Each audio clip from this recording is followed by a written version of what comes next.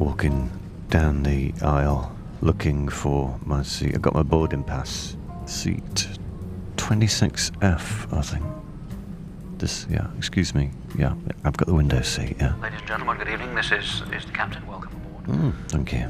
We're taxiing out at the moment to runway 25 right. Yeah, it's one of my favourite runways, actually, that one. Yeah, it's nice. Very well illuminated. And very smooth. Extremely smooth. The Las Vegas Strip is almost immediately after you take Las off. Vegas. Gorgeous view. Lovely. Up the strip, and you can see all the lights beginning to come on as it's... City that tried to banish night with its countless miles of neon tubing. In fact, the routing tonight is quite a southerly one. Yeah, make yourself comfortable. Yeah, the seat goes all the way back. This is first class, you know. Nibbles will be along in a minute. Which takes us really just to the south. Welcome to Wireless Nights. Or should I say, wireless flights.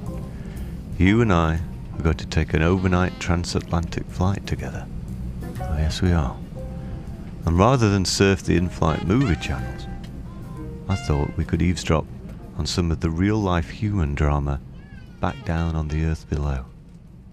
The life and death situations taking place right now as the world rotates slowly beneath us. At the moment, our patients are fairly stable. They're sick, but they're... Please pay attention to the safety procedure. Visit we beseech thee, O Lord, this place. Drive from it all the snares of the enemy. May their holy angels dwell with us. This patient's rhythm is not regular. This gentleman here has got a CPAP machine, which is just a respiratory tubing into his neck. Without this machine, this gentleman wouldn't be here with us. The initial cruising height is... Preserve us, O Lord, while waking, and guard us while sleeping, that awake we may watch with you, and asleep we may rest in The peace. forecast weather for us en route this evening is, generally speaking, quite nice. We tend to get... We've reached our cruising altitude. The cabin lights have been extinguished. The in-flight entertainment system has been enabled. You can lay your seat back and relax. Bon voyage. These seats are comfortable, aren't they? Why did I come to sheep? Well, The Lord is my shepherd, I'll not want. He maketh me down to lie. I was 8 years away in the Navy, worked on aircraft. Fleet Air Arm I was, you see. If I hadn't have married and had children, I would have stayed the full time in the Navy. I came home from the Navy on the Saturday, and on Sunday I went to the pictures with the wife. On the way home on the bus, I met somebody who I'd been to school with. Well, he said, I'll tell you what, Bill, he said, I want a shepherd bad. Sheep farmers used to, and some of them still do, count their sheep in a curious fashion. Jan, Tjan, Tether, Mother, Pip, Eza, Caesar, Akakonta, Dick. I said, well, I've been in the Navy 8 years, I can't be a shepherd just like that. He said, oh, you'll learn. Bill has now been a shepherd for 60 years. Tilly, on the other hand, is still training. You know that we're supposed to share this armrest? This is my first year being employed overnight, but it's a bit scary. I did my first night on Thursday, that you're in charge, that you've got to get everything done up to a certain standard. Janadik, Chanadik, Tetherdik, Metherdik. Tilly will be up all night. You can't tell a sheep that it's only allowed to give birth in daylight. Not a right long time ago, there was a shepherdess on a moor in Swaledale. Well, a shepherd. I've got two heads right here. But this is proving to be a difficult birth. She's trying to push two out all at once, and me and Tilly have had this before, and they have come out dead. Looks like it's going to be a long night. Yeah, I did get upset. Oh, Molly Metcalf, counting sheep. Are you playing Tetris? Come on, please stay with me. Pay attention. Up on Swaledale, steep and bleak, yeah. Chant Tether, Mother, Pip, she said. Grow, little sheep, come hail, come snow, yeah. Chant Tether, Mother, Pip, she counted. I still look after them just the same as I did when I first started. In fact, better. You see, I'm one of them people that just love my job. You know, I exactly love my job. I haven't got a boyfriend. I don't generally care. I prefer to be in the lambing shed Fine warm wool for a gentleman's shoulder blades. Jan Jan to the mother Pip, she said.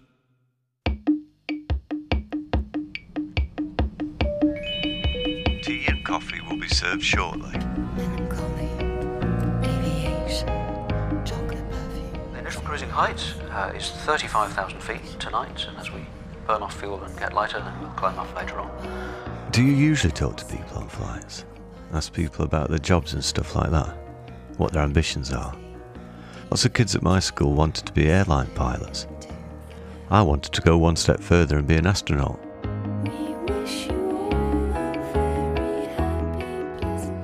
As a teenager, I used to, on the weekends, catch the bus and stand there either on the top of the car parks or on the perimeter road at Heathrow with my packet of sandwiches and my airband radio and my flask of tea, and I would watch the aeroplanes, and particularly the 747. As a young teenager, I was watching the 747s coming into land, and that's me.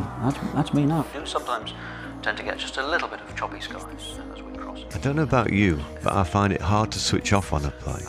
I think everybody's a little bit nervous of flying. As I sit there in the dark, keeping an eye on my instruments and how the flight is progressing, I feel quite protective, I suppose, towards the folks in the back, and there's a sense of guardianship. Turbulence. You kind of look to the other passengers and see what they're doing. So, you know, the plane starts shaking around. I'm looking at the guy next to me. He doesn't seem to be too bothered. He's still reading his golfing magazine. So, yeah, this is normal. It seems to be shaking quite a lot, though. You know, it seems to be, you know, one of the doors on the overhead lockers just came open. But the stewardess comes and closes it. Still, you know, people are playing Tetris. Can't be that bad. If you see a stewardess walking quite quickly, you think, well, she's trying to keep it together, but maybe there is a situation now. But certainly nothing to get too concerned about. And we'll update you, of course, on the weather for Gatwick. My main man on a plane is Hugh Grant, who's talked about this thing of crying on aeroplanes, on how your emotions seem a bit raw when you're on a long flight. And you can get into these strange emotional terrains and states. So it's strange that he should talk about that, because for me, he's the master of the in-flight movie. There's something comforting about Hugh's presence, and you need that on a plane. You need something that makes you think that everything's all right. It's like the further away you are physically from all that human drama unfolding below you, the more it affects you.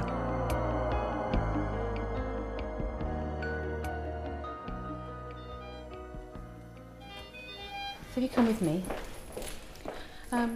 We're now in the Royal London Hospital in Whitechapel. Family, so we'll just be very careful. Meet Helen. She's a transplant coordinator. That means if a patient dies, she has to deal with organ donation issues. I'll be honest with you, it's not an easy job. Very demanding, very challenging. Does the family say yes? Part of my job role is to organise theatres, to find a timing slot for theatres. They often go into the emergency theatre. Hello Maggie, it's Helen speaking. And it can often go into the very early hours. Hello Maggie, did you get my email? Huge amount of organisation. Lovely. Yes please. That's right. So we have a potential tomorrow. It's very still now, isn't it? Most of the other passengers are asleep. Wanted to be fresh for those important meetings tomorrow, I suppose. But I can't sleep. I never have been able to. It's like there's a low-grade background hum of dread that I just can't ignore. Exactly what happened last time.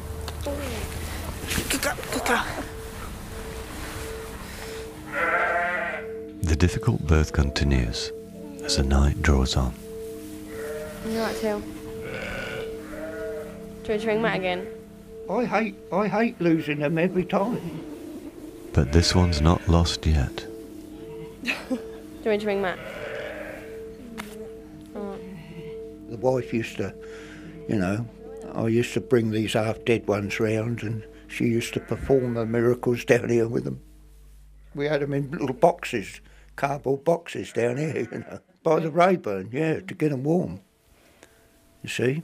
Over the heather when the weather is cold. Jan, John to the mother Pip, she counted. Some of them survive and some of them don't. It's a bit of a heartbreak, but you get hard over the years, you know, and just take it in your stride. Grow little sheep, come death, come dark. Jan, John to the mother Pip, she counted. I've been nursing now since 1984. I remember that first person I laid out 28 years ago. A little old lady, a little old Irish lady, and she died. And I had to help the other nurses. I was a student nurse. I remember her face to this day. It was tragic because she was on her own. I remember feeding her porridge the previous day, and she wanted salt on it. No milk or sugar, but she wanted salt, and I found that really unusual because I never had to give anyone salt on their porridge. Apparently it's very usual. Little Irish lady, very, very thin, but she was alone and she died. And it wasn't expected, and I still remember that poor lady to this day. After that, everything it was a job that I had to do, and I tried to do it as well as I could.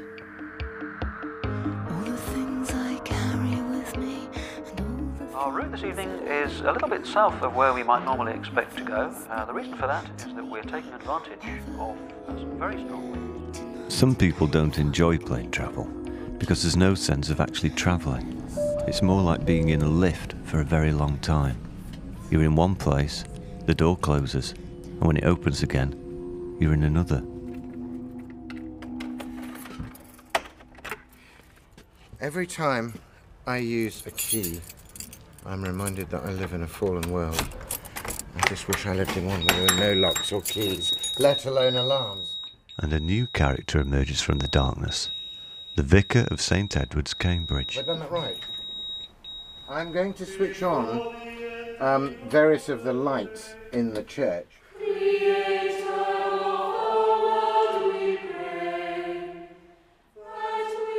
Compline at Girton College, Cambridge.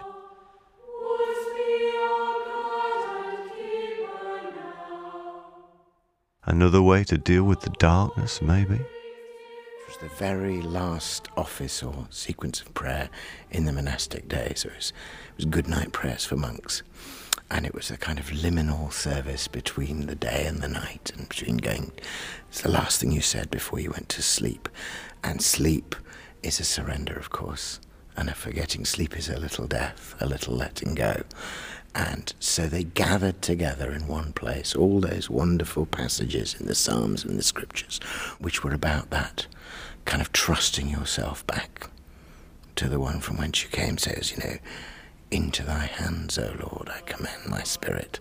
Words from the Psalms, but also, of course, words from Jesus on the cross as he breathes himself into God.